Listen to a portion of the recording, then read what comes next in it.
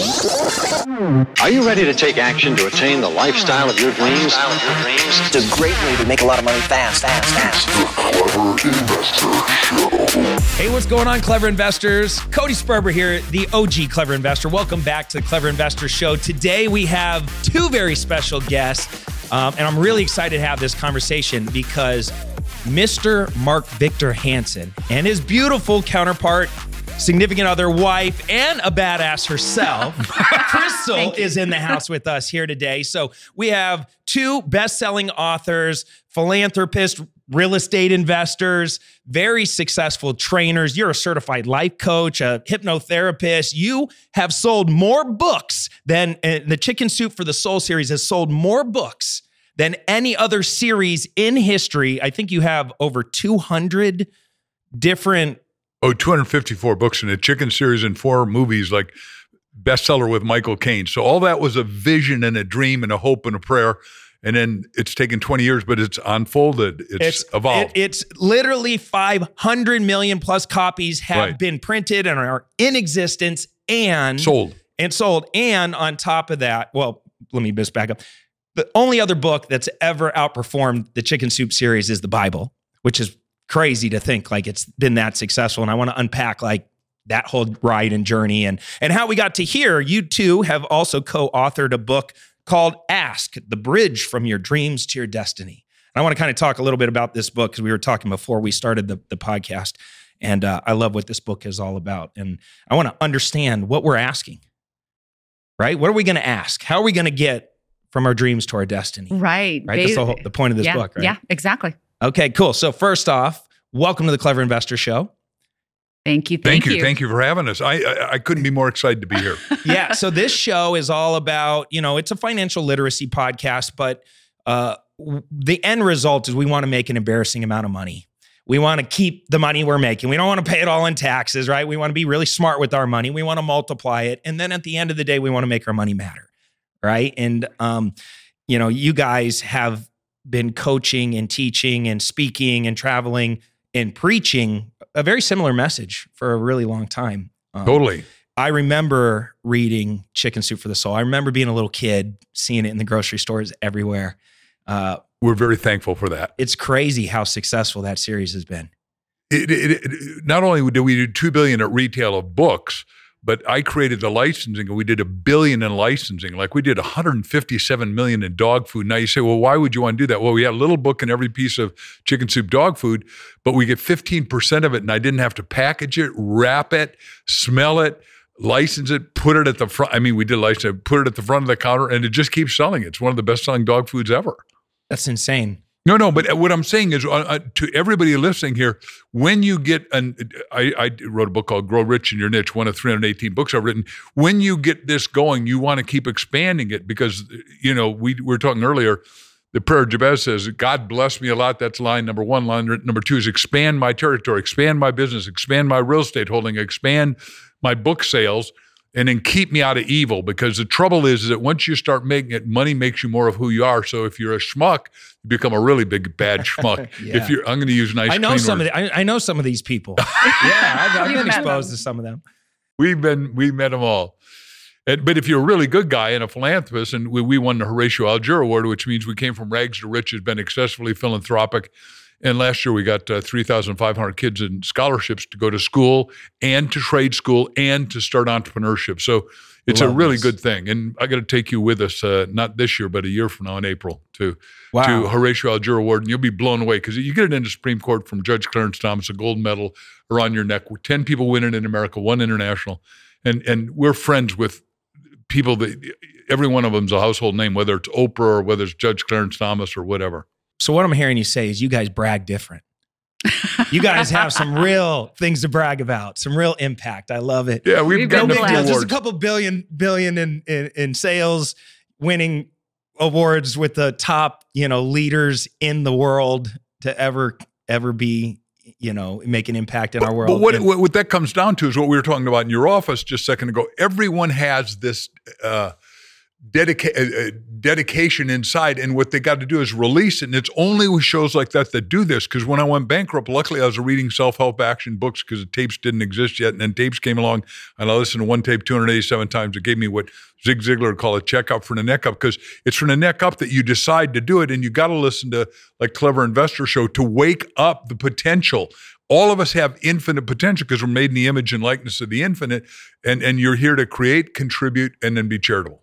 Well, you said something that I caught on. You said exponential. You used the word exponential. Correct. And I love that. Exponential growth in many areas of our life. My newsletter on LinkedIn is called The Exponential Impact, because if you walk linearly and take 30 steps down this floor, you're 30 steps down. But exponential, it's 2, 4, 8, 16, 32. If you do a revolution, we start with $1, which you could start with in real estate and buy a little share or something. In 30 revolutions, it becomes $1 billion. That's exponential. And everyone needs to wake up, because we're in the exponential age is what we're teaching. All right, well, let's kind of talk about that, because, there's a lot of young people that would listen to this show and they'd say, I don't feel like I have a path. I don't have clarity on what I'm going to do as I'm growing up. But I want to make an impact. I want to make a lot of money. I want, if you line up 100 kids at 18 years old, ask them all, are you going to be successful? All 100 say yes. You follow them back now 85 years later, you said, how many of them statistically made it? Right. 2, right? So it's Right. like, how do we kind of help these young people have that clarity, have that confidence so they can experience an exponential life? Right. And that's why we wrote the book, Cody, because, like everything, we wrote it from our own lives, because Mark and I are so blessed to travel around the world, and we've met so many countries, talked to so many people, but we often meet people who are like super smart, talented, just amazing people, so capable, but like they're falling short of their goals. They're just like, they could run a city, but they can't even seem to like pay their rent. And so we have this like morning prayer meditation hour that we do every day. And we always discuss stuff like this. And we were talking about it one day, and we're like, if we could think of one tool, one thing that we could give people that would really help them like change everything in their lives, what would that be? And we realize like, our lives have not always been easy. People look at people like us and they're like, oh, you have had it so easy. It just came to you. But we've had tremendous challenges and struggles, both individually and together. And so we asked, how did we get through our challenges? What is it? What's that like secret sauce that helped us move to the next place, get a new understanding?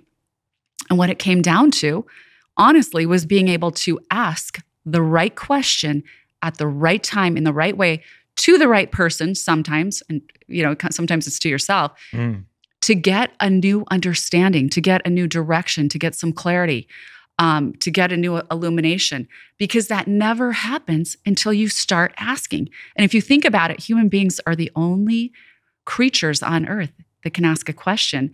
And we did a ton of research when we wrote the book. And something happens when you ask a question. Something changes inside your brain, okay? A part of your brain actually lights up, and it's the part of your brain that does critical thinking.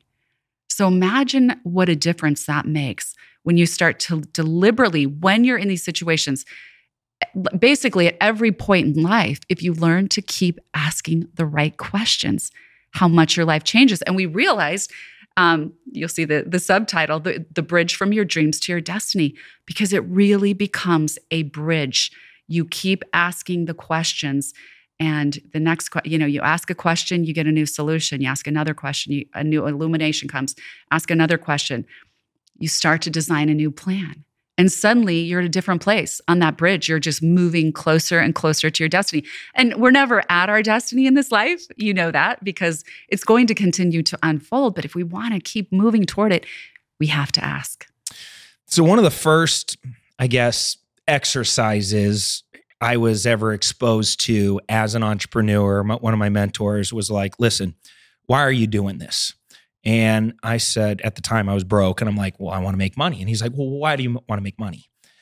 And the kind of that theory of like, ask 7 layers in, 8 layers in, 10. Eventually you get to a point where you realize your first answer wasn't the actual answer. Right. You had to keep digging and keep digging and keep going. Well, it's like, well, I want to make money. Well, why do you make money? Well, because I I want to have nice things. Well, why do you want to have nice things? Well, because I never had nice things growing up. Well, what would you do with those? And, and you just keep going. And where I landed on that exercise is I wanted control. It wasn't the money that I was really chasing. Right. It was the control. And once I got there and I understood the impact that was going to make in my life, it was easier to bulldoze past hurdles and hardships and struggles and stuff, because I wasn't chasing a dollar. I was chasing a lifestyle. I was chasing this feeling that was important to me. And then eventually when I had kids, my why shifted over to that, but is that what you're saying in this book? Like, let's learn how to ask questions. So give me some examples. Like, I'm this young person, right? I'm gunning. I want to do something, but maybe I don't have the clarity in the path yet. Right. So what kind of questions am I asking? Well, here it's a lot of different types of questions, but it's important to understand the categories of question asking. So we determined there were like 3 channels, through which you would ask. Ask yourself, ask others, and ask God. So the asking yourself part is that reflective journey that you were just describing. Where am I? Why do I want this? What am I doing? Is this working or is it not working? What would work? So that's a reflective journey. If you don't take that journey, you're never going to figure out where to go. And so I see people, kind of going around in circles in their lives, but they never get off that merry-go-round and sit down with themselves and start to ask those questions that you're talking about. So ask yourself is the reflective journey. Ask others is that bonding journey. Have you ever done anything successfully in your life without other people being involved? No. Never. Yeah. Never will, never can. We are meant to be together, to bond. So asking the right questions of the right people is incredibly important. It's part of the bonding journey of the asking journey, the bonding part of the asking journey. And then asking God is the third part, because there's so much more, this whole kingdom is so much bigger than you. Whatever you want to call it, this universe, whatever's going on, whatever this thing is that you're a part of is so much bigger than just me or just you. So when you ask the creator of the universe, right, the source of all of this, it just broadens your perspective so much. And when you tap into the source of everything, you are going to get answers. You are going to transform your life no matter what. And so each of those channels is just equally important. But we just have to keep asking again and again and again, depending on the scenario. So when you say, like, what is the question? What is the scenario? Got it. So you're more giving them like a framework on, like, this is the structure on how you ask these questions. You're going to have to come up with the questions you're going to ask. Well, and we give a lot of examples. There are holding up the mirror questions. There are all kinds of impact questions, relationship questions, business questions. Because so often in business, we fail because we're afraid to ask. And we talk in the book about how people are so afraid to ask. And we talk about, well, do you want to talk about the 7 roadblocks? We'll do the 7 roadblocks, but the point is that most people get stopped themselves rather than, and what she's saying is we got 7 roadblocks, starting with a sense of self-worth. And I own 2 companies with Bob Proctor. Everybody watching probably knows that name. And Bobby just transitioned and we did his funeral. But he started out, he's out of the military, the Navy in Canada. He's got no money. He's a fireman. He's making $4,000 a month, owes $6,000. He's looking around every night. All they go out and do is drink. And he looks around and says, this isn't going anywhere. So he goes to the richest guy in Canada that he could find. Ray and I became good, Stanfield. And he said, you're rich, I'm poor. What did I do wrong? He says, you're asking the wrong question. So you got to ask, what book do I need to read to wake up? And it was Think and Grow Rich. Bob made it his Bible. He went from 0 to 25,000. Al said, you'll never make money. And then he started doing windows, and he hired all the guys that he used to work with. And he hired all the guys at the bank. Then he did so much money. He was making $1 million a year in Toronto, and they did $1 million in Montreal and Atlanta and then UK. And then everyone said, well, how do you make so much money? And he was listening to all the right tapes by Think and Grow Rich by Earl Nightingale, but he owned Think and Grow Rich, transitioned his consciousness to build a wealth reset. He overcome his lack of self-worth because he was born into depression. And in depression, you're an intrinsic have-not. His mom said, we'll never have anything. We didn't have anything. You're not going to have anything, Bobby. And she and I became good friends too. So, because we were just together. But Bob ends up owning Proctor Lane, and he owns his own house. He owns $1 million studio like you do. It became extraordinary. And that's just the first one, where there's 7 more. Then you got a sense of self-worth. All the way down to number 7, disconnection, which a lot of people are disconnected because all the teenagers on the cell phone say, I'm connected. I got this many friends. No. Connection is what we're doing now. We're physically, literally in entrainment. We can feel your energy orbit. We can deliver the goods. We can watch you and see if you're agreeing or disagreeing, if we can do business together, can't do business together, have a relationship. And then hitchhiking, what Crystal said, where I was going to answer a little bit different than the 7 roadblocks, but we can finish them if you want, is that everybody should get not one ask book, but get 2 for you and your mastermind partner, because 1 and 1 equals 11. Like she said, none of us can do anything alone. That's that part. But when you go through the questions, it's what you said. You said a 7-fold path, right? Sort of the Siddhartha thing, right? And you go deep into finding out what is the real thing you want. You want to have money freedom, to have time freedom, to have relationship freedom, so you can have purpose freedom, because every one of us has got a destiny code. That's what you were asking when we were in your office. You were coded at birth in DNA, RNA level with 3.5 billion imprints to go do something great. And we all come in with amnesia. Bob and I talked about that a great deal. And what happens is asking questions like Crystal was saying, get you out of amnesia. And we have 178 questions in there. If you go over that with somebody else in an open, non-judgmental way, you're going to find out who you really are. And not only who you are, but whose you are. So the purpose of this could be literally you and your significant other just sitting down. Bingo. Totally. Just unpacking Life. Yeah, life, and really connecting as you do it. And your kids. Exactly. And you know what? We have all 4 sections in there because life needs balance. I mean, I can make millions of dollars, but if my relationships are terrible, especially with your significant, your spouse, partner, or even your kids, if you have bad relationships, if your health is terrible, and you don't have any real spiritual connection, you have a really empty life. So as much as we all want to make the money, we need to remember we have to keep balancing this whole wheel called our life. And so we talk about asking in relationships, asking in business and finances, asking in health and wellness. It's super, super important. And we have some amazing stories in the book, and we can get into some of the stories.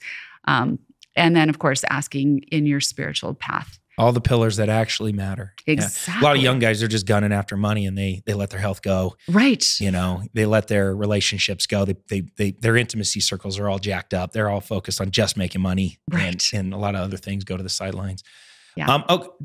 When you were first starting, I think it was 144 times you tried to get published. Is that an accurate number? I mean, like, that just seems like you were just getting doors slammed, told no, Totally. pushed around, passed over. What was the moment where you just like, I'm going to do this if it takes 10,000 times? Or was there a moment where you were like, we're getting closer, and then finally something broke? Like, what was it where it finally lit up?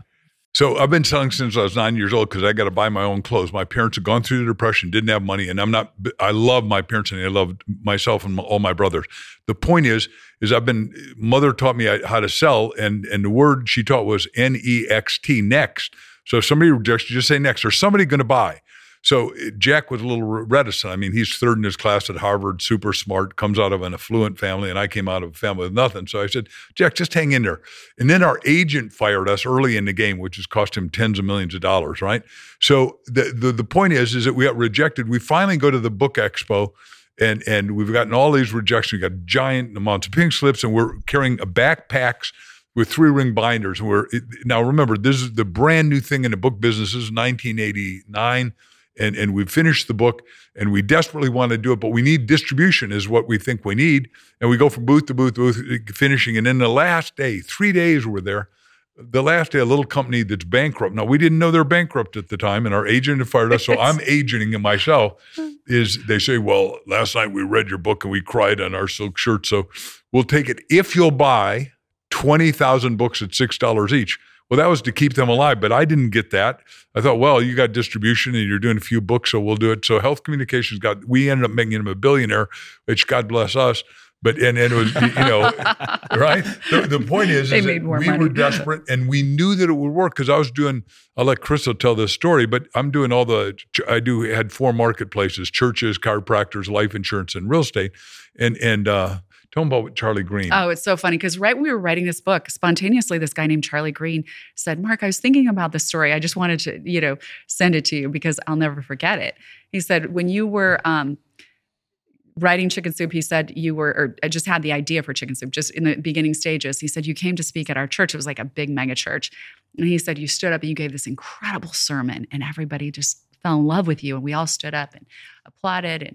And then you said, you stood up and you waved this manuscript around, this typed manuscript, and said, so now I'm going to ask you all something. I've got this book and I know it's going to be a bestseller. It's called Chicken Soup for the Soul. And I'm going to ask you, it's not published yet, but I'm going to ask you to fill out an order form and put your credit card down. And when we get this published, we'll send it to you. And Charlie goes, I was blown away to look at the whole audience filled out this form. Everyone was happy to just turn over their credit card. And he was like, I was just blown away that you would ask such a thing. But Mark is honestly the boldest asker I've ever met. And I think is that how we got you? Bold. Yes. Is that what? Yeah, is we that got to tell that story. He Please kept let her asking tell. me. Well, it's funny because our friend, he's like, I want to write he's a songwriter. He's a very successful real estate guy, but he writes music. He said, I want to write a song about you guys. So he interviewed us. And I was talking about how, he's like, how did Mark ask you? And I was like, well, that's hard to say because he asked me so many times. He goes, he asked you so many times. I was like, yeah, he just wanted to make sure, I think. And he goes, well, what did you say every time? And I go, I just said yes again. And so he wrote this song called Say Yes Again. But you got to tell him how we met. That's what you asked. So we met, funny thing, my mom got this. I had my life coaching practice in Scottsdale, and my clients were just having amazing results. Like people who had been depressed their entire lives were totally resolved within 5 appointments. I was doing emotional freedom technique, a combination of hypnotherapy, taking them deep into their childhood, memories, like neutralizing things. So it was miraculous. I mean, literally in 5 appointments, suffering depression their whole lives. And they're like, I'd get emails like, I thank God the day you came into my life. I'm completely free of depression. So anyhow, I'm writing this book about my client's success called Pure Thoughts for Pure Results. He actually helped me come up with the title, the second part of it later. But so mom goes, I just got this email. I was just recently divorced. He'd been divorced 3 years. And she said, there's this author 101 event going on in LA and there'll be publishers and publicists and Mark Victor Hansen will be there. And I was like, oh, woo, mom. Okay, well, when is it? And she goes, it was like the day after tomorrow. Yeah, I was like, that's the day after tomorrow. And I said, I'm sure it's sold out, Mom. I'm really busy. Who's going to watch the kids? And she goes, I'll watch the kids. Call him. So I'm like, okay, I'm just going to do this for my mom. I'll call him and see if I can get in. The guy called me back within less than 5 minutes. And it was Rick Frischman, big publicist at the time. He was promoting the event, doing the event. And Mark was the keynote speaker. So a day and a half later, I'm going to this event. I guess it's like this thing has a life of its own. I guess I'm going. So I'm at the VIP room and I am so serious about promoting my book. I'm like, I'm only here. I'm all business. So I wasn't drinking any wine. I'm like, don't want any wine, don't want anything. Just I'm talking to a speaking coach. And Mark was like in the corner of the room, was surrounded by this entourage of people. And suddenly this woman, there's a table next to me, and this woman from South America is talking with her hands, and she knocks a glass of red wine on my white pants, me, the girl who's not drinking, right? And Mark must have been looking my way because he breaks out of his crowd and comes makes his way over to me, and he grabs my hand. He's like, I'm so sorry this happened to you. Here, I think I know where the club soda is. Follow me. And he led me out of the room. And I was like, wow. And so we just started talking. He started asking me about what I did. And suddenly he goes, there's something about you. I think you could really change the world and especially really impact women. And I'd love to hear more about your story, but I'm really hungry. Have you had dinner? And I said, no, I have not. He goes, well, would you like to come with me? But we need to go off the property because it's too many people will be coming up to me all night. So I said, let me go change out of these pants. And it was funny. I ran up to my hotel room, called my mom, and I said, I only have a second. How are the kids? She's like, they're great. I said, you won't believe this. I'm going to dinner with Mark Victor Hansen. And she goes, I knew that. I know. I was like, really? She just had some intuition, Wow, mother's go intuition. mom. Yeah, go Yeah. mom. Well, way to step in and close, Mark. Wait, You're listen to you this, saw though. it My right knight away. in So we shining go to the armor, right? best restaurant in Hollywood. It There's was like so 50 fun. people at 9:30 at night. And I go, crap, $100 bill Seriously. isn't getting us in here tonight. So I said, let's just go wing it. We're in a really silly, funny Yeah, we're mood. having a just ball like, together. yeah. We're just falling in love and didn't even know it yet. Yeah. And we get to the gatekeeper, and the gatekeeper says, okay, because, she's been a professional model and all, and said, okay, I know she's somebody. Who is she? Now, remember, I teach. You only ask questions. You don't answer. I said, you don't recognize her? Now his head's going through People Magazine, InStyle, Vanity Fair, everything he could think of. No? Who is she? Now, remember, we're both Danish, so descent. I said, she's a Queen of Denmark. He said, no, she's not. He said, oh, my God, she is. Who are you? Back to questions. We're goofing, but I said, lie. who travels with the Queen?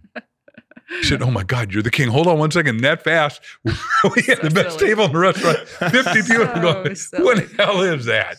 Right? love We get the that. private tale. The little guy with the houndstooth pants is serving us privately, That's calling us amazing. king and queen. And, we're stuck now, but we just loved each other. So ever since. Is So it too late to tell him? I think we just should. Nah, you just We got to should roll roll with with it. it. Nah, you roll with it I the know. whole time. We did. We were People having are a lot- bowing as you're lot of walking fun. out. You're It was just so- waving, kind of really was proper hilarious. wave. Yeah, I Because like it. the king and queen of Denmark just look Yeah, like why not? ordinary people, right? We're just waiting in line. They don't wear We get crowns in. or anything. You're right. That's awesome. All right. Well, and So it's a fun thing to ask, is what I'm saying.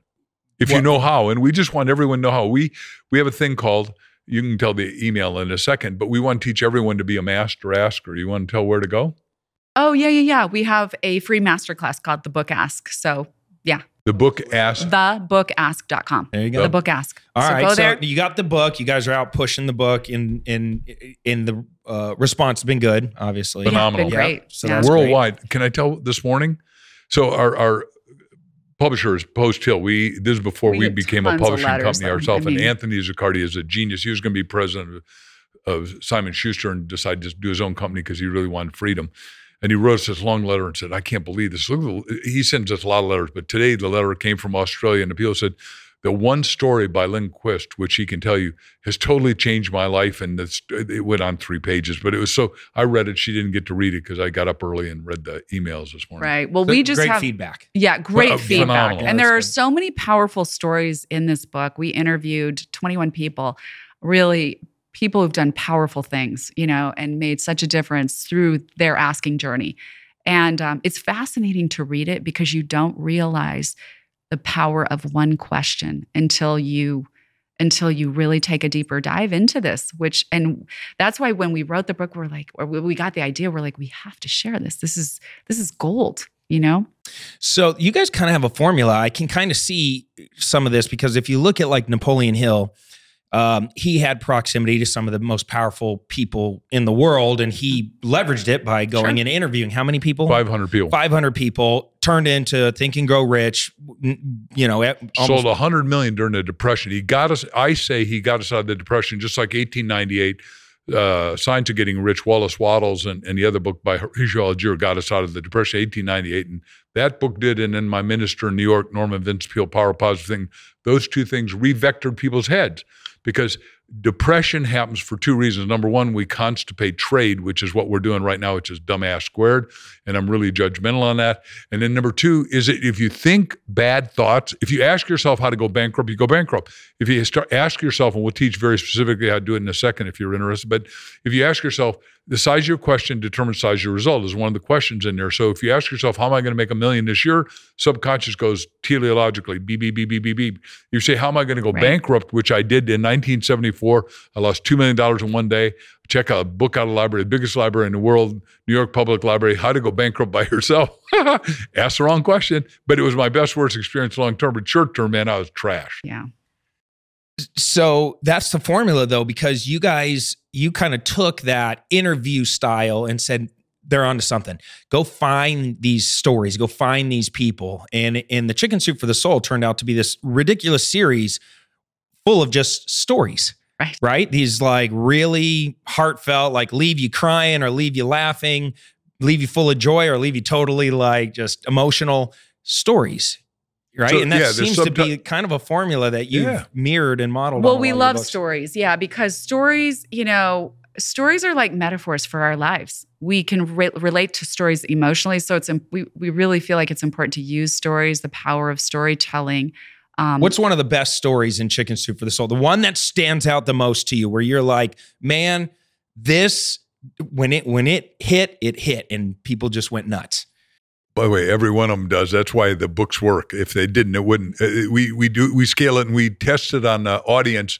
Like our publisher said, Chicken Soup for the Teenage Soul isn't going to sell because I got teenagers. They buy CDs, concert tickets, and clothes, and I give them $50. And I say, "Where's the money?" And they said, "The mall ate it." Well, the story, just one little one, is that a little 4-year-old is in the kitchen with mommy, and the next door neighbor is 82, and his wife just died, and the mommy's telling little kid what happened. He runs out the door, runs across. She opens up the blinds and sees him run up the stage to the next door neighbor, jump in this guy's lap who's out in a rocker. He's there for 3 hours. Comes back home and mom's wondering, what did you ever talk to our neighbor about? Said, nothing, mommy. I just helped him cry. It's a good one. That is a good one. It causes tears to my eyes still. It's right. We can cause tears. We can cause laughter. We can go either direction. So precious. Yeah. In that concept of teaching through storytelling, you think that's why Chicken Soup for the Soul was so powerful? What happened is Jack and I created a model where you had, here's the highway and here's the curbs, and we wouldn't go over the curbs, and it's 7 things. But first of all, it's got to cause instantaneous behavioral change. If you read this story, it changes your life. Number 2, it's got to cause good goosebumps, God bumps, chilly bumps. And then I can go through all 7. But the point is, we had a formula, and most stories didn't make it. Like people come up and say, I sent you my story. It was the best story I've ever written, and it didn't make your book. You're terrible. And I go, no, it's not me. The audience judges it without your name on it. It didn't have any famous. It didn't have Art Buchwalder. In this city, if you were old enough, you remember Irma Bombeck, who was very funny. Like she gave us great stories in every book. But Irma Bombeck has cancer. She goes to the hospital here we know the biggest hospital here in Arizona. And they say, go down to room 37. She goes in, starts taking off her clothes, and there's 4 guys standing in suits. And they're aghast. They said, what are you doing? I said, well, aren't you cancer oncologists? They said, no, we're the painters. Yeah, she's hilarious. That's a good one. That's a good one. You mentioned, you said that you went bankrupt or almost went bankrupt. No, I went bankrupt. 1974. What happened there?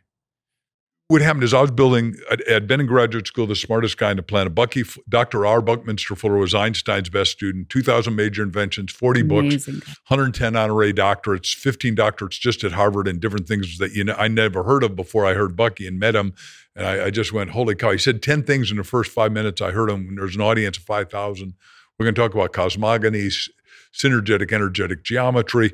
I'd never heard any of these words. And I thought, God, I got a 4-point. I'm supposed to be really smart, and I'm an idiot. At first time I understood what sophomoric meant, that I thought I was puffy about myself. I now hear somebody that's a genius, that's really the top guy, and I've done a lot of videos on him on YouTube. The point is, Bucky just wowed my soul. And he said, we're going to make the world work for 100% of humanity. So I go beg and work for him and then travel with him for 7 years and study all that stuff. But I tried to be Bucky. I built I owned a company called Dome East, and we built in New York City. We were building the Wall Street Racquet Club, botanical gardens, aviaries, houses out of spherical buildings that Bucky invented, made out of triangles. And what happens is a building like that is like an eggshell. It's 1/100th the thickness of the shell, and it's stronger. It has what's called tensegrity. And I was building the superstructures out of plastic, polyvinyl chloride, and Monsanto was the biggest manufacturer, and they shut me off. I was doing $40,000 a month, and I thought I was smoking. And all of a sudden, the oil embargo hits, and like that, I'm out of business in one day. It's like because that's what it was made out of. Yeah, that's our. And I didn't know, and so that's why I had to go bankrupt. So for 6 months, I want to kill myself, and I'm sleeping. And you didn't even see that Achilles heel. I didn't even see it coming. No, and Achilles heel means the Greek story about the arrow hits the Achilles heel, and that's where the blood transfers in the body, so you bleed to death. Mm-hmm. So I was bleeding to death, and I thought, back to the 3 questions: God, should I kill myself, or God, what does He want me to do? God doesn't answer that way. He answered. I could hear Him audibly in my head. What do you want to do? Holy cow, what a question. Well, in the middle of the night, I couldn't sleep. I said, I want to talk to people that care about things that matter that make a life-changing difference. So I go down to my 3 roommates. We're paying $100 a month, and I'm sleeping in a sleeping bag in front of another guy's room. So you can see it's so bad. I'm not styling and profiling at that moment because they took everything from me in the Eastern District of Long Island at that time. And I said, I want to be a speaker. Any of you guys know somebody that's young, that's not a Broadway star, a celebrity, a lawyer, a doctor, or a cotton top? I need somebody I can relate to age-wise because I'm only 26 or 25 years old. Guy says, here's a ticket to go hear Chip Collins. He turns around a real estate market here. He wowed the audience, 500 people. What was his name? Chip Collins, because he also trained the lady on. Where do you Shark meet Tank. Bucky and Chip and like, you got a lot of colorful people out of New York that you're running into. Yeah, I'll take you there in a second. But I go up to Chip at the end. I said, look, can I take you to lunch? He said, what do you want to do? Now he's 10 years older than I am. I met a guy named Bucky, and we did acid together in Kansas at some point. And I remember, Bucky. Yeah, just me and Bucky doing some acid with the goats in the middle of Wasn't Buckminster Greensburg, Fuller, Kansas. There's probably a different Bucky. Probably a different Bucky. Okay, Right. right. No, Sorry to interrupt you. I didn't. No Not the problem. one that worked with Einstein. No, Our my Buckminster Bucky Fuller. definitely didn't work with Einstein. No. All right, so Because Bucky had written a book when Einstein came out with, I'll do this side real quick, but when Einstein came out with E equals MC squared, nobody could understand it. Fuller, who was the smartest guy to graduate Harvard that year, wrote E equals MC squared for Mrs. Jones, so anyone could understand it. E is all the energy of physical universe equals mass, hard like this table, or our body, bones, or C is all the sunlight or light of universe or this room. And he goes to publish it, and they say, look, kid, you're 24 years old and nobody ever heard of you, and there's only 11 people that understand E equals MC squared, and your name ain't on this list. He said, there's only one guy that knows if I know this stuff. He said, who's that, sir? He said, Dr. Albert Einstein. He's over at Princeton. 3 weeks later, Bucky gets a call from Princeton, and if you watch the tintypes, he's got a very Germanic voice, of course, come from Germany as a genius. And he says, young man, you absolutely amaze me. Come over here to Princeton and be with me. Wow. Well, Bucky gets there. He had a flat tire. And back in the old days, we didn't have tires that recycled and all that stuff. So, and he self-inflated. So Bucky gets there and is apologetic. And Albert said, look, I live in the universe. There's no time or space in the universe. And the story goes on, but just, it's a wow of a story. And then, anyhow, so I meet Chip back to the, I said, let me take you to lunch. He said, what do you want, kid? I said, I want to do what you do. He said, look, chance you making is 1 in 1,000. You ain't going to make it. I said, let me decide that. I've been selling since I was 9 years old. Just tell me what to do. He tells me what to do, tells me the questions, but he said, you got to stay out of real estate because I own the 5 boroughs here. And at the time, he didn't want to create a competitor, but he would help you become a great speaker. We became a mastermind partner. Every Friday at 4 o'clock, we met and went over stuff, and I transcended his success pretty quick just because he didn't want to work as hard because he thought $100,000 a year was a lot. And I met in the life insurance business. The guy said, look, Mark, Ben Feldman, the world's best salesman ever at the time. He outsold 1,500 of the 1,800 insurance companies, and I had lunch like you and I are meeting now. And he said, look, the difference between $400 a day, 250 work days, and $4,000 a day, 250 work days is $1 million. So all you got to do is change 1 0 in your mind, Mark, and you'll make $1 million a year. He said, is it important to you to keep your kid alive? Would you make $4,000 one day if your kid's life depended on it? I said, heck yeah. Started making $4,000 a day. Just change your mind. This is why watching shows like this, one little idea like that changed my mind. I hope it'll change people watching their mind. I hope they'll read all my books. I wrote 7 major money books, but Chip and I just helped. He said, call in 10 people, one will do it. And I was doing 4 seminars, a day. I'd start in the morning, and all the seminars in New York, 18 million people were in the same building. So Metropolitan, Guardian, State Farm, all be in one building, although it'd say Metropolitan or Pru on the top. And I made a fortune. And then they said, well, do you have that story in a book? And first book, this is the biggest mistake I made. I did a book called Stand Up, Speak and Win, sold 20,000 copies to little audiences, all cash, $10 each, that's $200,000. Well, 1975, man, that's like $2 million. I was back. I didn't do another book for 4 years. That's why I teach now in our company, MarkVictorHansenLibrary.com, which is a publishing house that ghostwrites and edits books, do a lot of books. They can't buy it if you don't put it in the covers. Right. When I hear you say that, I think a lot about like how I operate in my real estate education company. You put out how to make money in real estate, in wholesaling. If I don't create another product after that, if I don't have a product matrix, if I don't have fresh new stuff, first off, your customers can't return. Correct. buy anything That's else. right. And it doesn't maybe bring new customers into your world that want something totally different. But then once they get in there, they're, oh, I also want this other thing. They get exposed to that. So Well, this is it's the smart S-curve. advice to Yeah, the S-curve in business is you put money into the front end, it starts to go up. So Chicken Soup 1 is selling, and we had a little 3x5 card. We read it 4 times a day, breakfast, lunch, dinner, and you program your mind, most importantly, right before you go to sleep. And said, I'm so happy and glad that we're going to sell $1.5 million in a year and a half, signed by Mark, Jack, and our publisher. And Jack and I really earnestly believed in ploding that into our mind. To you wrote this goal down. Yeah, and then we sold $1.3 million, so we were 200,000 short. But then next year I said, Jack, we're going to go to $5 million. The mind doesn't care, right? Whether you do a little or a lot, so go for a lot. Go, and I did a whole set of tapes, How to Think Bigger Than You Ever Thought You Could Think, which are bestsellers at Nightingale Conan. Then we said, well, that works. So then we said, well, let's sell $10 million a year, and we did that. Then we said, let's go for $15 million a year, and nobody had ever done that. Mark, where do you get all? You're 75 years old. Yeah, but I'm going to live to be 127. I was going to say, you got a lot of energy, man.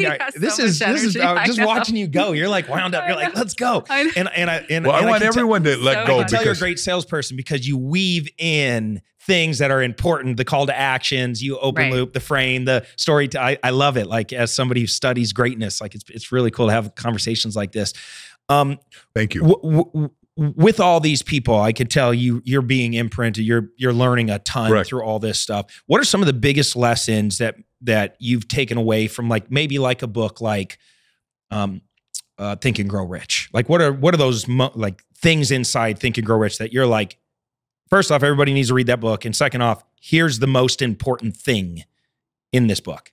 Okay, so I've got a bunch of videos on YouTube on Think and Grow Rich because I've been asked to do it, and they're some of the most watched videos on YouTube, so I'm very thankful. But number one, he said, you got what is your desire? What is your dominating thought? What are you making your magnificent obsession? That's number one. And number two is it's got to be in writing, and he says that on page 36 of the paperback edition.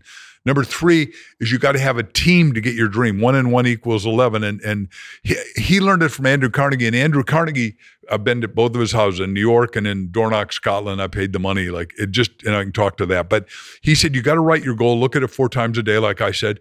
But he said, what you got to do with the team is you got to bring together 12, because Andrew Carnegie's reading the New Testament and said, holy cow.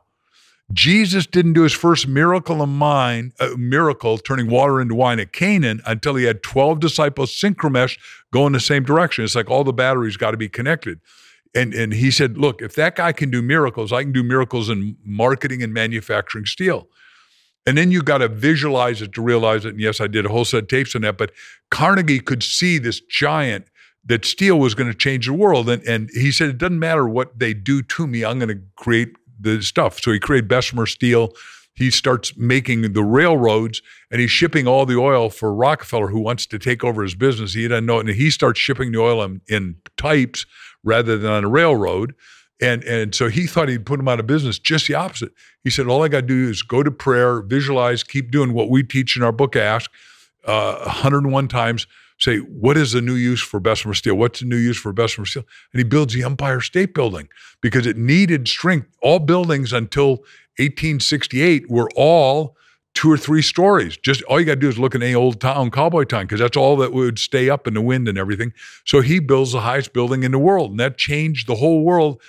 So what I'm teaching and what Hill teaches, but my line is, your problems are opportunities with work clothes on, and you got to figure out what the solution is. And the only way is, like Crystal said, when you ask God, you go into the higher, because you got a physical body, you got a brain that the school taught, you got an imagination, you got a mind, which is imagination, intuition.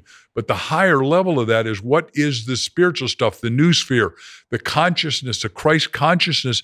It exists all the time, but oh no, I'm bankrupt, I'm upside. No, you go to a higher consciousness, you'll figure out a solution, because there's always a solution. And the guy that does them best now is Elon Musk. They tell him, shut down the car dealership.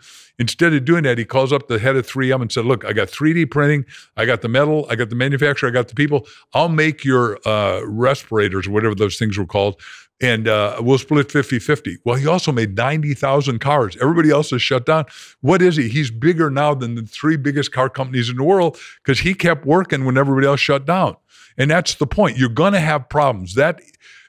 when I was going to be a doctor of physiology, and the guy introduced me to Bucky, right? Because you asked that question, I'll intrinsically say Dr. Alfred Miller, who is part of NASA with Bucky. Bucky's senior advisor. He's head of physiology.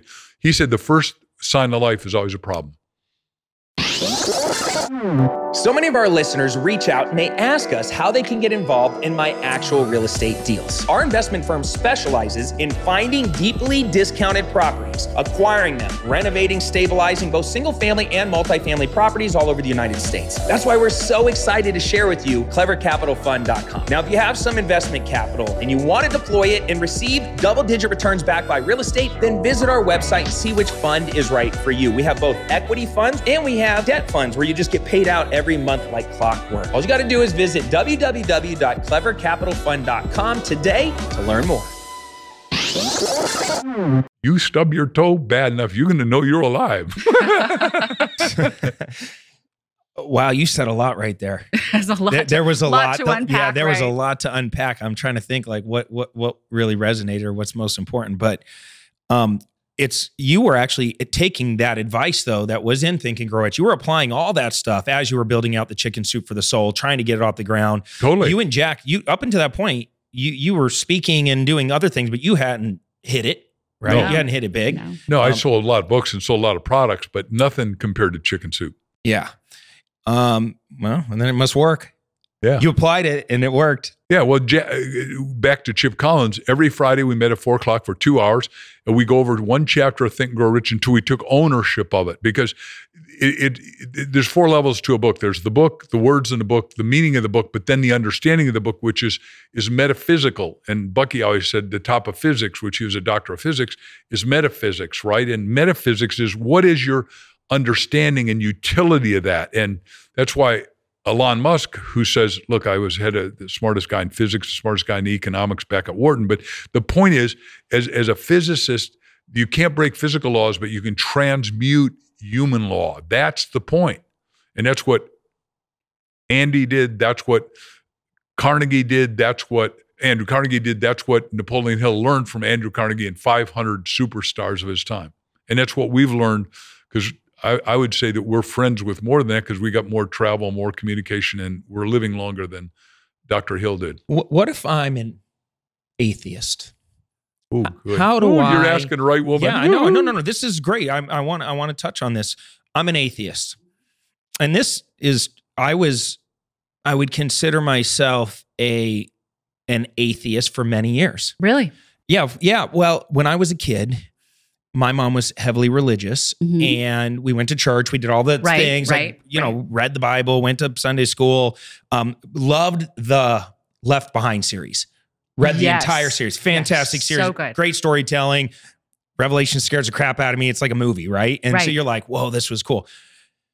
The thing that pulled me away and shut me down was my grandparents were heavily Pentecostal, and they spoke in tongues, and their eyes rolled back, and they did the snake handling thing, and they flopped on the ground, and they did like all the wacky stuff that scares me. Yeah. And then I'm watching the monetization of religion, and how humans just do a great job of, commoditizing everything. Right. And you're just like, how is this right and this wrong? How is this how come these people say this thing, but realistically they're doing this over here?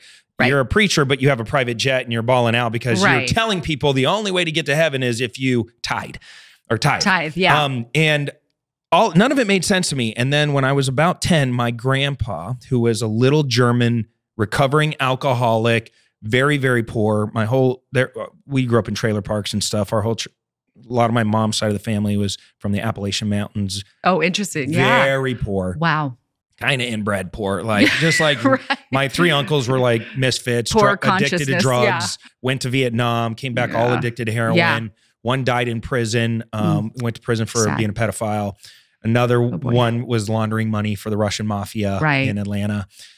He owned a bar, and somehow they infiltrated him, and they were like, I guess there was these little gambling machines that were on the bar tops, and they can do these like gambling, whatever. And they were laundering money through that, and then they got in trouble. And Wow. He became an informant. Like all this stuff was All this happening. crazy It was a stuff, mess. And right? then my other uncle is a professional con artist. He finds sweet old ladies to live off of and Oh boy. finds government grants that he can weasel his way in and never actually does anything. He's just a total con artist. But I'm experiencing this moment where my grandpa was watching me, and I'm probably 10, something like that. And he cornered me and he started speaking in tongues.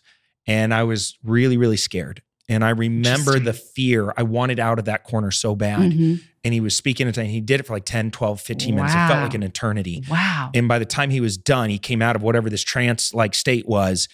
I'm crying and he's grabbing my shoulders, pushing me back and forth. And he said, Cody, someday you're going to lead a big flock. You're going to be a pastor. You've been ordained. You did it. And I'm looking at him like, I will do anything, Not if that's what that looks anything like. to not be in this place with you right now. Like I could not, I was so scared. And I said, nope, I'm done. Yeah. Understandably. Fast forward. I am, for the last 2 years, kind of getting back in. I've been doing a lot of prayer, reading the Bible, going to church, building that muscle, like really working hard on the spiritual side of my life. And it's been great. It's been great to form that relationship with God. My intimacy circles were all jacked up. And that's a whole nother podcast of how you have to hit rock bottom sometimes to like really wake up and think, reorganize your life. But the reason I'm asking is you guys keep going back to this, like kind of like ask and get plugged into your creator, get plugged into God, tap into the source. What if I don't believe? Well, so here's the thing. Just going back to everything you've said, human beings will always let us down. We live in this world of dark and light, black and white. There are sinners. There are, we mess up all the time. There will always be human beings inside of any institution, whether it's a church or a business, who will exploit opportunities, take advantage of people, right? Do a lot of bad, nasty things. So I think it's so important not to equate organized religion, churches, with that personal spiritual relationship with God. They're two very different things. Because your relationship with God, with the creator of the universe, is just you and God. It really has nothing to do with anybody else. And then, exploring the Bible is a really good way because that is the history of the people from our past who explored and recorded their relationship with God and the things that were revealed to them. And it can be pretty magical, actually. But for me, there's so much more evidence to believe in God than to not believe in God. I mean, when you look at just the complexity of this, not just the whole universe, but our world. I mean, you look at the geometry of a plant or the structure of a peach, and you look at the way that geometry repeats itself, and you look at the beauty and the magnificence. So, you look at the beauty of flowers, just like all the varieties of flowers, and you go, and the smell and how much delight and joy that brings us, like as human beings, right? Or to eat fresh fruit. And you say, well, I go, well, that's the beautiful creation. God made that for us. And you go, no. You might argue, well, no, birds like the flowers. They go to the flowers. But do you know the way birds see flowers? They don't see the colors. They don't see the colors of flowers. They see flowers in kind of a monochrome picture. So why do we, who the Bible says we're created in our creator's image, right? That means we must be, if that's true, we are creative beings, right? And so if you look at the complexity and the beauty of this universe that was created and this world was given to us, right? To human beings. Like it was said that we have dominion over this world. We do, right? We do. I mean, we can control the animals, control the world. All of this beauty and complexity and elegance, and almost the gifts, like why are strawberries so sweet and mangoes taste so good? Is that just a random thing where a bunch of dirt got thrown together, and some forces of the universe and just created this beautiful artistry? To me, there's no way you can ever explain that, right? Because when you look at creation, especially a human being, the complexity, the elegance, and the beauty. And I was listening to this microbiologist one day, and he said he spent like 6 years in a motorhome by himself in the woods because he was going to get to the bottom of this whole, like, is there a creator? What is the first cause, right? Just looking at our biomolecular functions, right? And he said, basically, what I arrived at is there's something, because there are like thousands of these things that are going on in your body you're not even aware of, these enzymatic functions and metabolic functions, and it's creating this homeostasis in your body. How is that happening? What is holding that together? What is holding this beautiful, elegant life together, right? And he was going to get to the bottom of it, and he said, the only thing I could arrive at, because you keep looking like this triggers this and this triggers this, but at the end of that trail, he said, the only thing I could find is it's almost like there's this really intelligent, loving force that is holding life together. And for me, it's just so easy because I can't, if you look at the world and you study the world and you look at the beauty of the world, and some of those things that we read in the Bible, they just prove out to be true. You know, we're created in the Creator's image. There's no other animal that has an imagination but us, human beings. We can think of something, whether it's a piece of art, an invention, a business plan, a way to pull things together, a strategy.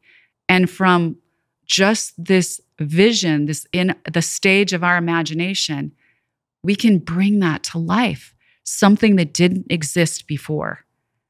To me, that's just validation that says, yeah, we are created in our Creator's image, aren't we? So what are we doing with it? You know, because along with that huge gift, there's also responsibility, right? Because if that's true, I'm not the only one who's created in the Creator's image. Every single person you meet is. And so what do you do about that? The answer to ask anyway? Ask anyway. Ask, because there's no way you created yourself. Ask. You don't have to be sure. And what most people don't like when they stop believing or don't believe is that they just don't have a clear vision, or they say, you know, that punishing God in the sky. So if you just said, look, you know, Creator of the universe, whoever you are, whatever being, whatever shape you are, if you're there, you know, I have a question. Just start asking, right? Just say, do it anyway. Do it anyway. Ask, build the muscle. Build the muscle. Ask, what do you have to lose? Yeah, but makes sense. Right? Yeah. Can I add? Yeah. So what happens with atheism, and that's what's taught at the biggest schools, Harvard and Yale and Oxford and Cambridge, is and the guy who fights them, and you can see him on YouTube. We love him. His name is Dr. John Lennox. He's argued and debated every one of these guys. He said, every one of you guys is saying nothing times nothing equals something. That's not even possible. Nothing times zero equals zero. You got to have something to create something. And God is something, gave us something. We can create something magnificent. The point, let me do it as elemental as I can. I just came up with this. You can't have a garden without a gardener. You can't have an oak tree without an acorn. You can't have a universe without what she said, the causeless cause. Now, the causeless cause is an a priori intelligence. That means an intelligence before reason. And his intelligence before reason, based on our science, which is also, you know, godlike, is 15 billion years old. And our little planet is about 5 billion years old. And yeah, we need to understand it, but there are three great watchmen in the world. This is one of the three great watches. This is a Ulysses Nard, exceedingly expensive. It didn't fall out of the sky. And what she's saying about the complexity of the human body didn't fall out of nowhere. Photosynthesis doesn't fall out of nowhere. Plants always know you plant an acorn, it sucks up all the nutrient it needs, turns into an oak tree. Or let me do better. One last story is that one of the little kids, we have a 12-year-old who's going to replant 1 trillion trees and balance the ecology. That's all we need to get the hydrological cycle, the ecology cycle, everything working. And he's planting from mulberry to apple because he said, Mark, tell me the myth so I understand it. So I said, it's not a myth. It's a guy named John Chapman, but we call him Johnny Appleseed, and you've seen the cartoons with your kids and all that. But here's a guy who said, look, everyone's going to go west. I'm going to plant the trees so they have something to eat. One apple, Bob Schuller taught me, Dr. Schuller told me, anyone can count the seeds in an apple, but nobody can count the apples in the seed. One apple becomes an apple tree that has 1 million apples during a 100-year life. That's the average. He planted 15,000. But every one of those apples, we can reforest the planet, which is why we had the Dust Bowl in the Midwest, because they cut down all the trees. Well, hell, you're going to have a Dust Bowl if you're stupid. It has what we call unexpected consequences. Right now, we got a lot of imbeciles in politics that are giving unexpected consequences. And I know that our friend Robert Kiyosaki was in there flaming about it. And we happen to agree with most everything he says. Yeah. How do you feel about how things are going right now? Let's shift over to, some money talk. So the only solution, as far as I'm concerned, is I did a whole tape on Elon Musk, because here's a guy who owns 7, not 1, 2, 3, 4, 5, 6, 7, multi-billion-dollar companies, but the ones that no one thinks about is 40,000 Starlink satellites in the air. What does that mean? That means he can communicate. Now, what did he do? He just bought back, when he created PayPal with Peter Thiel, he created X.com credit card. He's going to charge you 1% on a credit card, but you're going to pay $8 a month. That's a subscription. And that's how, Amazon takes in $200 billion every January 1st when we all pay our Amazon thing, right? So we're Prime. And there are people out there not Prime. You're going to have to look up how this works. But the point is, he's going to give a new credit card. That's going to usurp and outthink the Federal Reserve, because Powell and Yellen are not very bright, as far as I'm concerned. Now, I know I'm being critical and judging, I'm being outjudged, but the point is, you've got to empirically look at the evidence. We have the skyrocketing inflation, all created because we're not pumping oil. We got 1,000 years of oil in America, and we own an alternative company. We got pop-up windmills and pulsating waves. We got cool machines in our company, naturalpowerconcepts.com, but they're being prevented now because of idiots in politics who say, no, we don't need that. We talk green, but that's rhetoric. That's not reality. And I'm talking about the biggest energy company in America, which we wasted 4 years talking to, because these guys all talk a good scene, but they're lying. And I'm saying, I only want to deal with people that talk the truth. You promise me something, I promise you something, I deliver what I promised. That's it. Real simple. That's do unto others, right? That's not what is happening in politics. They say this, but they're doing this. Right. And I think more than ever, we need to start asking ourselves as individuals. We have to understand government is broken. It's broken. It's just a bunch of corrupt bureaucrats. There's corruption everywhere. They're not looking out for the good of the people. Sadly, that's just the reality.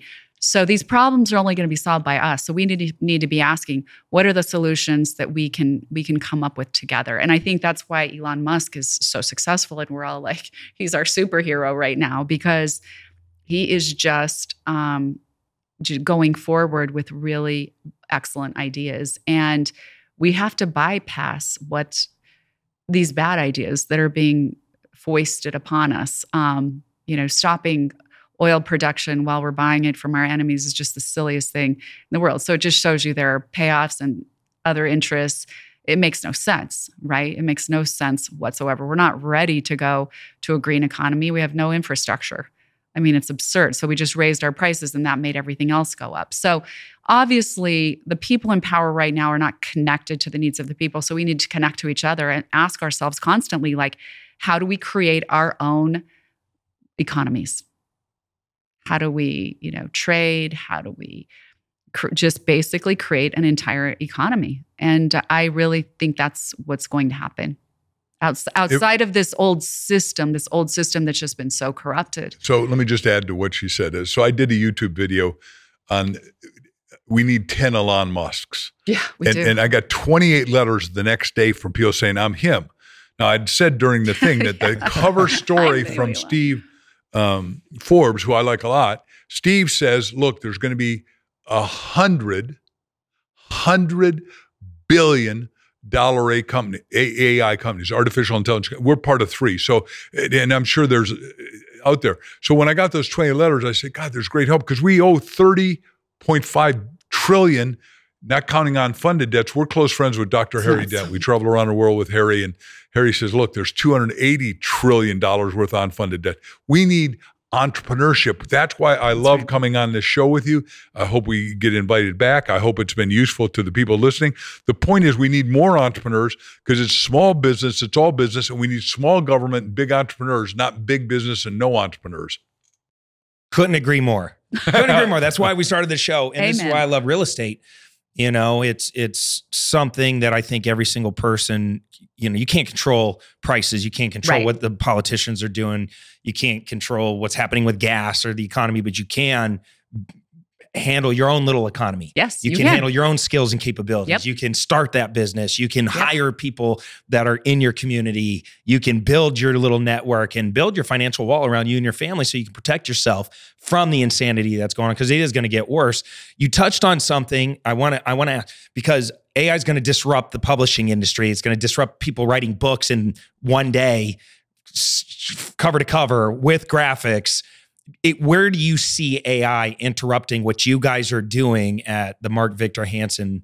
Is it Mark Victor Hansen Publishing? Mark Victor Hansen Library. Library.com, because I'm Library 3.0. Library 1.0 is Alexandria, when he, at 28 years old, took all the wisdom of the world and put it in Alexandria, Egypt. Library 2.0 is the guy we were talking about, Andrew Carnegie. He created 2,851 libraries, free for everybody, and only 1% of us have a library card, which he should have charged, then it would have seen more value.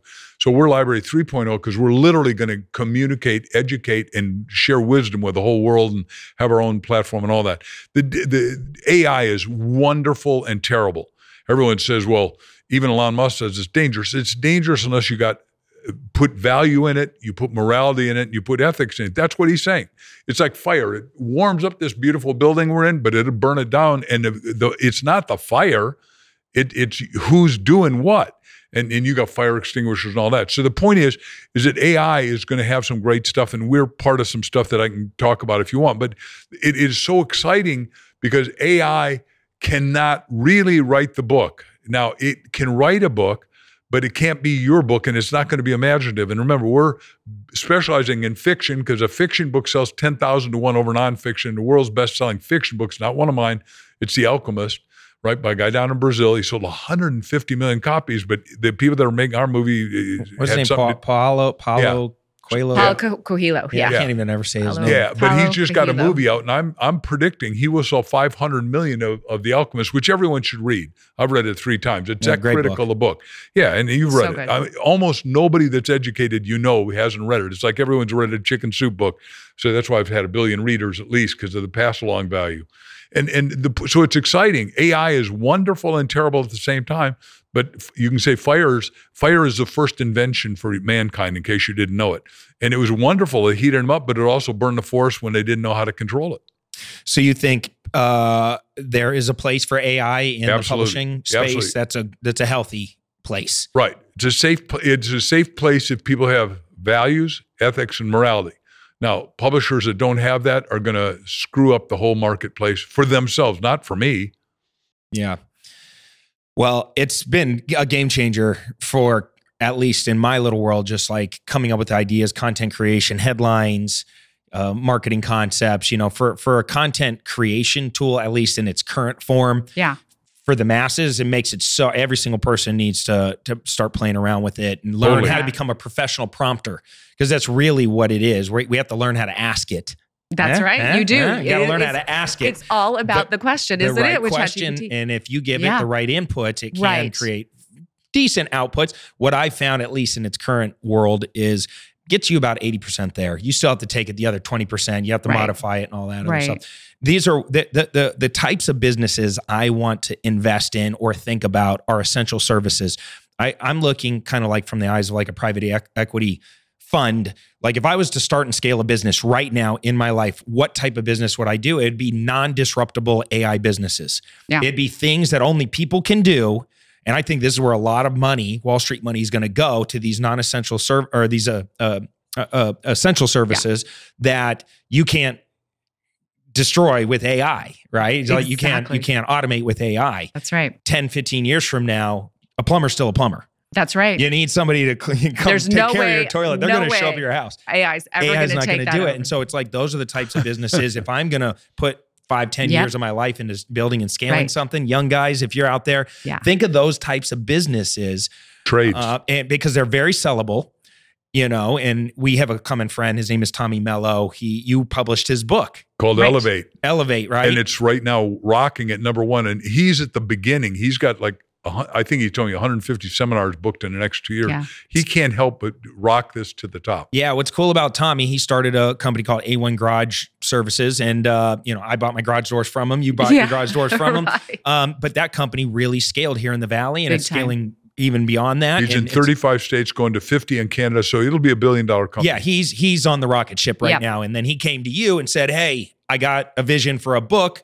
Let's go. And that's what your publishing company does. You take authors and experts and say, or really experts, and turn them into authors. Yeah.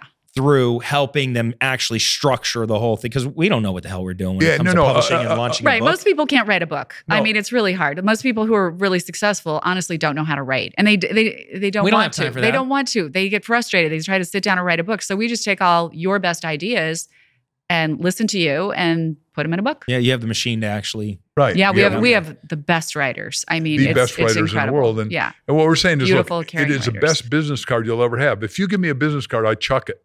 If you give me a book and sign it to me, like we're going to sign that book to you before we leave, you're not going to chuck it, and it's going to be to you, Cody, and family. So all future progeny, all future generations are going to get it. Because I don't throw away Mark Twain books or Clive Cussler books or anybody else's books that I got signed. Look, I haven't really seen a bigger needle mover than becoming a best-selling author. It is one of the best things in the business world, at least, is one of the best things. And it opens doors. It sets you up for success. It's like you said, it is kind of a brag point. It's a door opener. It's a business card. It's all the things. And I told you, we're going to do something together, because I told you, I own selfmademillionaire.com. Such a great. And I bought it for this purpose, because I believe that we can create a self-made millionaire series of books. I think that there's a marketplace for that. And I knew it wasn't going to be around me. I wanted to tell stories. I wanted it to be a fictional book, but that really leaned in on the financial literacy component in different niches. And I can see the grand vision of it scaling to a bunch of different niches. So we got some business. Right, and we integrate both, because like in the Ask book, it's not just stories. There's a lot of how-to. There's a lot of tools, like really practical tools, but you have to back it up with the story so you can really, really feel what you need to do. If I have an idea for a book and I came to you, do I have to be the world's leading expert in this niche? No, but you got to be willing to pay. If we're going to ghostwrite it with you, it's $29,900. If you've got it done, and we got to make it irresistibly compelling writing, and it's done, we fix it up, cover it, do everything, publish it, take it to number one. But that's $18,000. But most people need us to, like she said, take your ideas, your stories, your principles, your message, and make them wonderful. Because the middle word of what you just said, authority, is author. And there's nothing more important than you authoring some part of your life to go. And let's talk about why it's important. When you transition out of life, first of all, it'll say your name, how old you are, and the next thing it says your book. It doesn't say your wife. It doesn't say you made millions. It doesn't say anything. So it's going to say your self-made millionaire book, or book series now. All right. Author of. No, I didn't make it up. That's if they're writing an obit on me, they're going to have a lot of books, but Yeah, that's going to be a long obituary. Yeah, a lot of books underneath. Hey, I do like your watch, by the way. What does something like that cost me? Ulysses Nardo. What did you pay back then? That's fancy. It's probably more now. now. By the way, look at the back and see how many awards it's got. There's no watch that has more awards. What did you pay for that? I forget. Was it $73,000 or something? Jeez Louise, it's kind of harder. In gold medals, 18 gold medals. What does that say? 10? 18? Yeah, whatever it says, right. London. So these are the awards of the watch manufacturer? Yeah. Or is these Ulysses, the three best watches in the world are everyone's going to say Rolex, but they're not even in the top 10. They manufacture 300. I'm a watch guy myself there. I know, I can see that. What do you have going on there? I got a little Richard Millet. Woo. Beautiful. Us white guys say Richard Mill. Yeah. By the way, he's one of the three best. The other one is Patek Philippe. Yeah. And if you go to Switzerland, you got to go to the Patek building. It's got the best videos. You can't even believe how many beautiful watches they are. I mean, they are aesthetic wonders. I'm a watch addict. I own 50 watches. So when we do really well, where do you put your money? Like when you think about investing and multiplying your money and investing your money, obviously you guys have done some real estate stuff. You own some land. You were telling me about some land that you own in different places. How do you think about multiplying money, investing money, that kind of thing? Right. I think you need to be a little bit diversified. Real estate's just the best. I mean, because you have the land, you own it. We love real estate, have loved it, have always made money, done so well on real estate. We've never lost money in real estate. Let me go back one phase. You got to invest in yourself first. You got to take your training, our training, somebody's training. Yeah. And because you got to know something. You can't, if you go out and do real estate, you're going to lose your butt. because somebody That's else. a good point. You do have to invest in yourself. All of us have invested in ourselves. Yeah, I mean, what did she do? She came to my seminar, right? I mean, books, and we've attended seminars. I've been to more probably than anyone else, given and taken. I'm a seminar addict, and even here in town, we get the best seminars come out, whether it's Jordan Peterson or Dennis Prager or Kiyosaki, and I've done a lot, and Ken McElroy. I mean, we do a lot of stuff with all the superstars, and we love all of them are friends. Yeah. And we do land partnerships. We do, some land on our own. And you really need gold and silver. And some people go, oh, gold and silver, that doesn't make any sense. You're never going to make any money. I get it. You don't buy gold and silver to make money. You buy gold and silver to hedge your bet against this horrible currency that's getting diluted every minute because it has real value. The fake money that's out there. You get real money. Fiat money. Yeah. It's sort of the just in case. You're not buying it because it's going to go up. And maybe it will if this gets so bad. It probably will. But Kiyosaki said it right on your show when I watched the show before I got here. Everyone's got $20. Buy some junk, what's called junk silver. Now, if you buy real numismatic, that means the date and the value. But you make sure it's real silver, no copper inside, because that's why Rome felt. They faked the currency. And that's what we're doing in America. When they took back all the copper pennies, that wasn't a mistake. We're out of copper. Now, wait a second. You and I live in a copper state, and the biggest copper company in the world is right here. We've been to headquarters, and right there. We got cactuses, copper. What else? Cattle, cotton, cotton. Yeah. Climate and crystal. And crystal. That's crystal. It. Hey, we got crystal with one. The 6 C's here in Arizona. Did you watch my video on that? No. He just knows the 5 C's. People have said we have 5 C's. All these 5 C's and lots of copper here. We do. Yeah, and by the way, we got plenty of copper, and copper's needed in every car. Copper's needed in every electrical battery. So we're a rich state and going to get richer. But let me just take you there. Not because if all the Californians keep coming. Oh, yeah. Sorry, guys. But everybody, as long as you guys are conservative, everybody in the country is saying we're out of resource. We don't have enough rare earths. We're part of a little company. We're advisors to it called Remining Corporation. Guys spend $300 million. Every one of us create 5 pounds of garbage each and every day. And all of our garbage dumps, 10,000 of them are full, and they didn't mean to make a mistake. Wayne Huizinga did 20 mil poly, and that seemed like a good idea, but he didn't know we'd have acids that would kill the water and all that, which is happening in Pennsylvania, happening in Michigan. And so what this guy's doing is we can take all that garbage and turn it into resources. Glass to glass, metal to metal, 60% of garbage is water. We can turn all of it back into a resource. We're rich, except guess what? Our government, who says they're interested in really recycling, aren't doing it. We don't need to go anywhere. This is the richest country, but it's got to stay free. It's got to stay free enterprise, because my daddy taught me, like yours did you, free enterprise means more enterprising you are, the freer you are. And I want to increase freedom, not decrease freedom. And all these people are saying, well, I'm going to get a free lunch. The government's paying for me because they've sent me these stupid checks.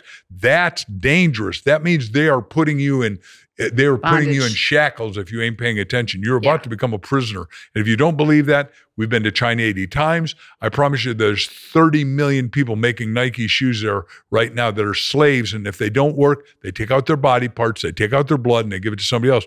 This is not okay to me. We ended slavery, at least our hero Abe Lincoln, and I'm from the land of Lincoln, Illinois, tried to do that for the world and said, hey, look, this is a better model. Don't be a tyrannist. There's more than enough for everyone. Even Mahatma Gandhi, when he wrote the foreword to Think and Grow Rich, he said there's enough for everyone's need, but not enough for anyone's greed. And there's I don't even know a better way to end that rant you just went on. That was perfect. Yeah, that was good. One last rant. We're friends with Dr. Muhammad Yunus, who's taken Bangladesh, a poor country, and made it into one of the richest. And what he says is poverty belongs one place, a museum. And you and I are in charge as training of putting it in a museum. I mean, this is more important than any other kind of museum, but we need it for 8 billion people and going to 12 billion. We can handle 12 billion easily. We're having a population collapse, not a population explosion right now. Yeah, I was reading an article the other day. Japan is really hurting right now. They're really worried that whole entire country is going to collapse. There's nobody to work because old people are old and they didn't have babies. It's the same problems. Yeah, the lack of having children and too much socialized government intervention, and not enough young people to sustain that. And that's where we're all headed right now. all of these free government handouts, like Mark said, are not free.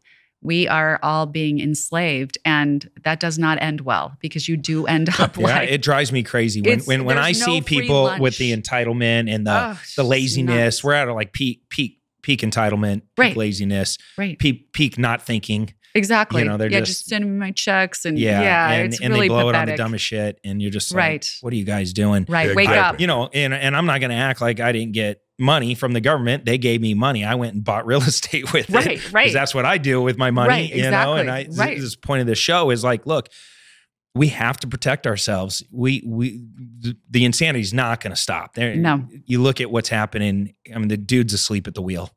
Yeah. It's really pathetic. It's such a clown show. Yeah. And it's very scary. I think it's even worse than asleep at the wheel, though, Cody. I think it's very deliberate. I don't think It's manipulative. they're not focused. They're not focused on the success of the United States of America. It's a very selfish, globalist, elitist outlook. However they can get the most for themselves to maintain their power and control and money. It's just total greed. They don't really care about this anymore. They just want to make sure. Yeah. So they're owned by everybody. At being an entrepreneur, owning companies, scaling businesses, do your own thing. I would not hire Any of those guys. the president or the vice president Never. for a single business that I Not for a own day. for any position.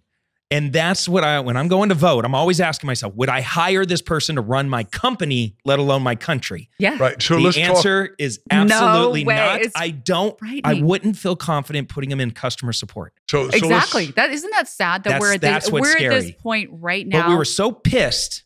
Yeah. People were so mad at the concept of Donald Trump. Not what he was doing. No. Not the politics, not Right. the actual Just- actions just that he was doing. His mean tweets. It was the tweets. Whatever. It was the feeling they got. Right. The emotions. And I would get in these long debates with my dad, and I love my dad, but over time he's become more and more liberal. And hey, everybody's got their own right to their own opinion. Yep. But we'd get in these huge philosophical debates. Me and the video guys, we would get in these big philosophical debates, and we'd go back and forth and all this stuff.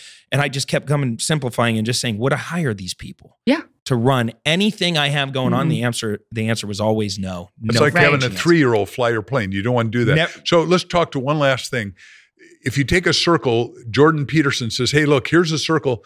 5% of it is free. The rest is all run by tyrannists and despots. And you don't want that. If They the want to circle is the close the world. loop. Yeah. And he started the ARC. You can watch it on YouTube, Dr. Jordan Peterson, the ARC.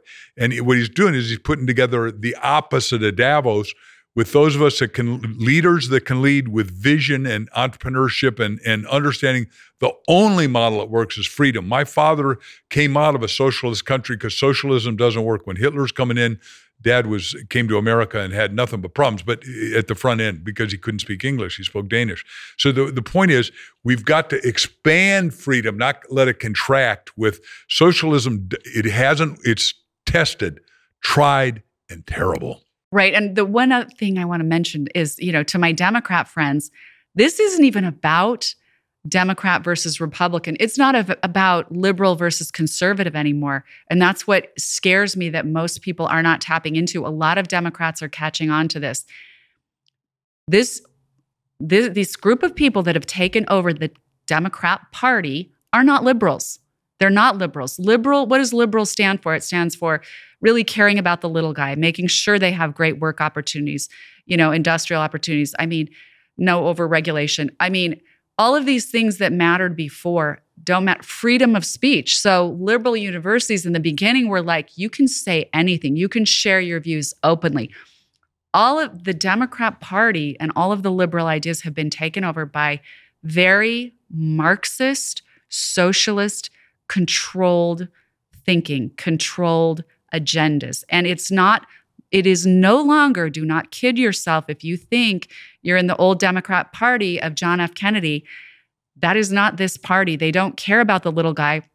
It's been totally taken over by corporate elitists who look at all the little guys as cattle to just be moved around for their convenience. Look at what's happening. Democrat supermajorities in all of these states, they're just falling apart. There are easy solutions to helping the homeless, to helping, these issues. Just there are tent cities now. They're giving drugs and needles. They don't care that these people are dying. In fact, they have an agenda with, their cohorts at Davos to get rid of these useless people in the world who are just so stupid that they take drugs, right? There's not a level of caring, and there is no. I mean, I'm not telling you how to feel about God, but most of these people do not have any belief in God. Yeah, they stripped that out. They stripped that out. Very so they don't slowly. Care. They stripped it out Yes, from everything. They don't care about their fellow man. And we should be caring about each other. That is gone. If you think that's what the Democrat Party is about, you're blind. You're not awake. It's gone. John F. Kennedy would be horrified. Well, they're destroying the nuclear family. They are. Right. And that's like the foundational core piece of making this whole entire civilization work. It's like, right. Exactly. all right, here we go. Like, what do we do next? Like, right. Artificial create fake babies and then let us make you so miserable and depressed, and then just let us put this little chip in your head and we'll make you happy all the time. Oh man, right? It's like the movies. Right. Yeah, Exactly. I feel like, well, what's the solution? How do we get out of this? We got to take control. We got to you develop probably the most useful skill in the world, which is sales and writing. Why transfer of information, knowledge and information. Transfer knowledge. Yep. Okay, because if I know how to sell and I believe in what I'm selling, you can create income for yourself. Then you can invest that income. You can build that financial wall around you and your family. You can start companies, scale companies, hire people, and really just, set a better standard for your community, for your family, and for the people that are around you. I love it. So our model, and we'll finish with that model about our book company, and that is, she wrote the line, but we want to do impact books to bring your story to life, because everyone has a story, and it's got to be impact. And so far, we got 118 books we're working on right now. We had 18 number one last year, and like we just talked with Mellows, every one of them is different. And every one of them, back to what she said, we can house on housed humanity, feed on fed humanity. We can do all these things. I got 10 of them I can name. But the point is, we're in the most exciting time, but that's not what's getting the media. The media is hammering you on stupidness. Yeah. Right? I can go through what the stupidness is, but we've got to end this. When you say we're at the most exciting times, you mean in capabilities. Potential. And people that want to do stuff. Yeah. And in addition to that sales skill you were talking about, the most important skill, honestly, for all of us to learn is the ability to ask, the art and science of asking. We need to study it because it changes everything. And we have a lot of stories. I wish we had more time to. I mean, we've already. You guys were great. We'll have to bring you back on again. To keep talking about some of this stuff. Some of these specific stories. Mark, you're like you're like this ball of knowledge that I just want to be around. I want to hear all your war stories. I want to know, maybe real quick. We'll end on two things because I do want to talk about making your money matter and kind of end on a high note. Sure. Something about making humanity better, not destroying it. You're talking to a new entrepreneur. We want to give them some advice, right? You got to make all the money you can, save all the money you can, invest all the money you can so you can give all the money you can. That's simple. All right. Well, you nailed that. No, I've been thinking about this for 50 years, so I got a few days on you, and it's not like it's to me, it's eclectic wisdom that when you hear it, you go, yeah, I'm going to write that down. I'm going to buy into it. That's the point. Yeah. And I wrote a whole book people called... People get distracted, though. They listen to all these people's opinions. They get distracted. They get negative. They get cynical. They try something. It doesn't work. Then next thing you know, they're getting negative Nancy, and, right. Especially today with social media. I blame social for a lot of the world's challenges that we have right now because it's frustrating. I don't know if we were ready for everybody's opinion. I don't think we can handle it. I can barely handle my friends' opinions, let alone like random. I have over 1 million followers, and it's just like a bombardment of like. Always. I have people announcing like I'm an airport or something. Like, hey, I'm unfollowing you. It's like, oh, thanks for announcing that. You didn't announce that you followed me. It's like wild to me. You've been following me for years, but I said one thing that you don't agree with, or you got pissed at, or it didn't jive with your view of the world. And then you wanted to write me this big, long, letter on how you're unfollowing. Oh my gosh, we know that problem. Yeah, thanks for the announcement. When you're big, you've got a target, and they shoot at you. I kill them with kindness. I always write back, and I just, hey, I hope you come back, man. I hope you come back. I hope you have some more unconditional love in your heart to see from different points of view. And I just mess with them a little bit. Yeah.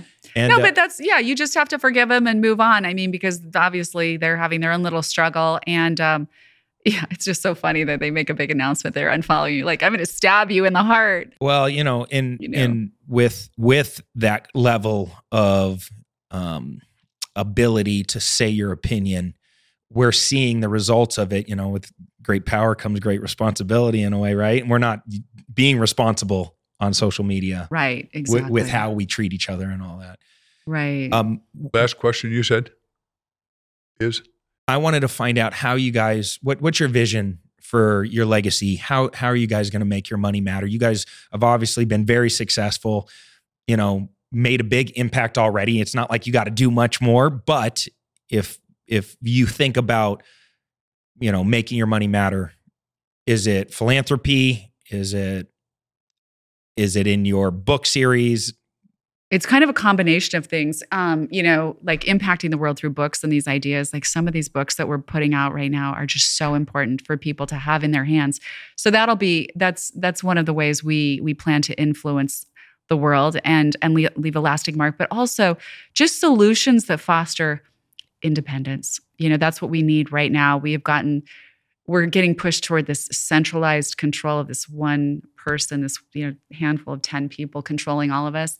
So, we're actually looking at putting together like a ranch where we have, our own water, our own growing, and goats, chickens, things like that, so that no matter what happens, we're always safe, we're always abundant. And I think people need to look to themselves more and stop thinking we've been led down this path that the government is there to solve all of our problems. It's such a lie, and that's never what America was set up for. It's a country of independence. We should be able to support ourselves 100% and never rely on the government. And that's why it's a declaration of independence by my favorite president. I'll stop with this line, but Thomas Jefferson said, and we love it, if my candle's lit and yours isn't, light yours and mine. Doesn't take anything from mine, makes the world fourfold brighter.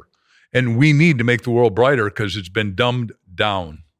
We thank you for letting us be in your show today. Mark, Crystal, thank you guys for taking the time to hang out with us. I do want to have you back. I think it would be a great, so many questions I want to ask. I want to know, how much money can I make from a book, right? Like, what are we talking? I want to know about that. I want to know, we'll do all those. More lessons that you've obviously been exposed speaking on stage. I wanted to get into sales, persuasion, influence strategies. I wanted to get into some like the nuts and bolts, like how do you get out there and promote something like a pro? The technical stuff. Right now, this was a great conversation to get to know you guys and just kind of expose some of the things, the cool stuff we're doing. And I hope we write some books together. We will. So I'd love to have you back. Thank you for sharing. For everybody, look, we had a great conversation here. If you got some value from it, the only thing I ask, since we don't advertise on this channel, is to just share it with a friend, pass this around. Just like Mark said, buy one book, or maybe it was Crystal, buy two, but one book for yourself, one book for somebody else. And go through it. Do the same thing with this podcast because it helps us grow our audience and make a bigger impact. That's all we have for you in this episode. Until next time, we're out of here. Take care. Comb your hair. Peace. Hey, thanks for being a subscriber of the Clever Investor Show. As a thank you gift, we wanted to give you something that we know is going to help you get started as a creative real estate investor. It's our Real Estate Success Kit, and it's completely free. Just go to www.reisuccesskit.com to customize your kit, but essentially it's a collection of 15 training tools designed to help you get results quickly as a creative real estate investor. From systems to lead generation to finding cash buyers to creative ways to close deals and get paid. Your free REI Success Kit is just a few clicks away. Once again, the website's www.reisuccesskit.com.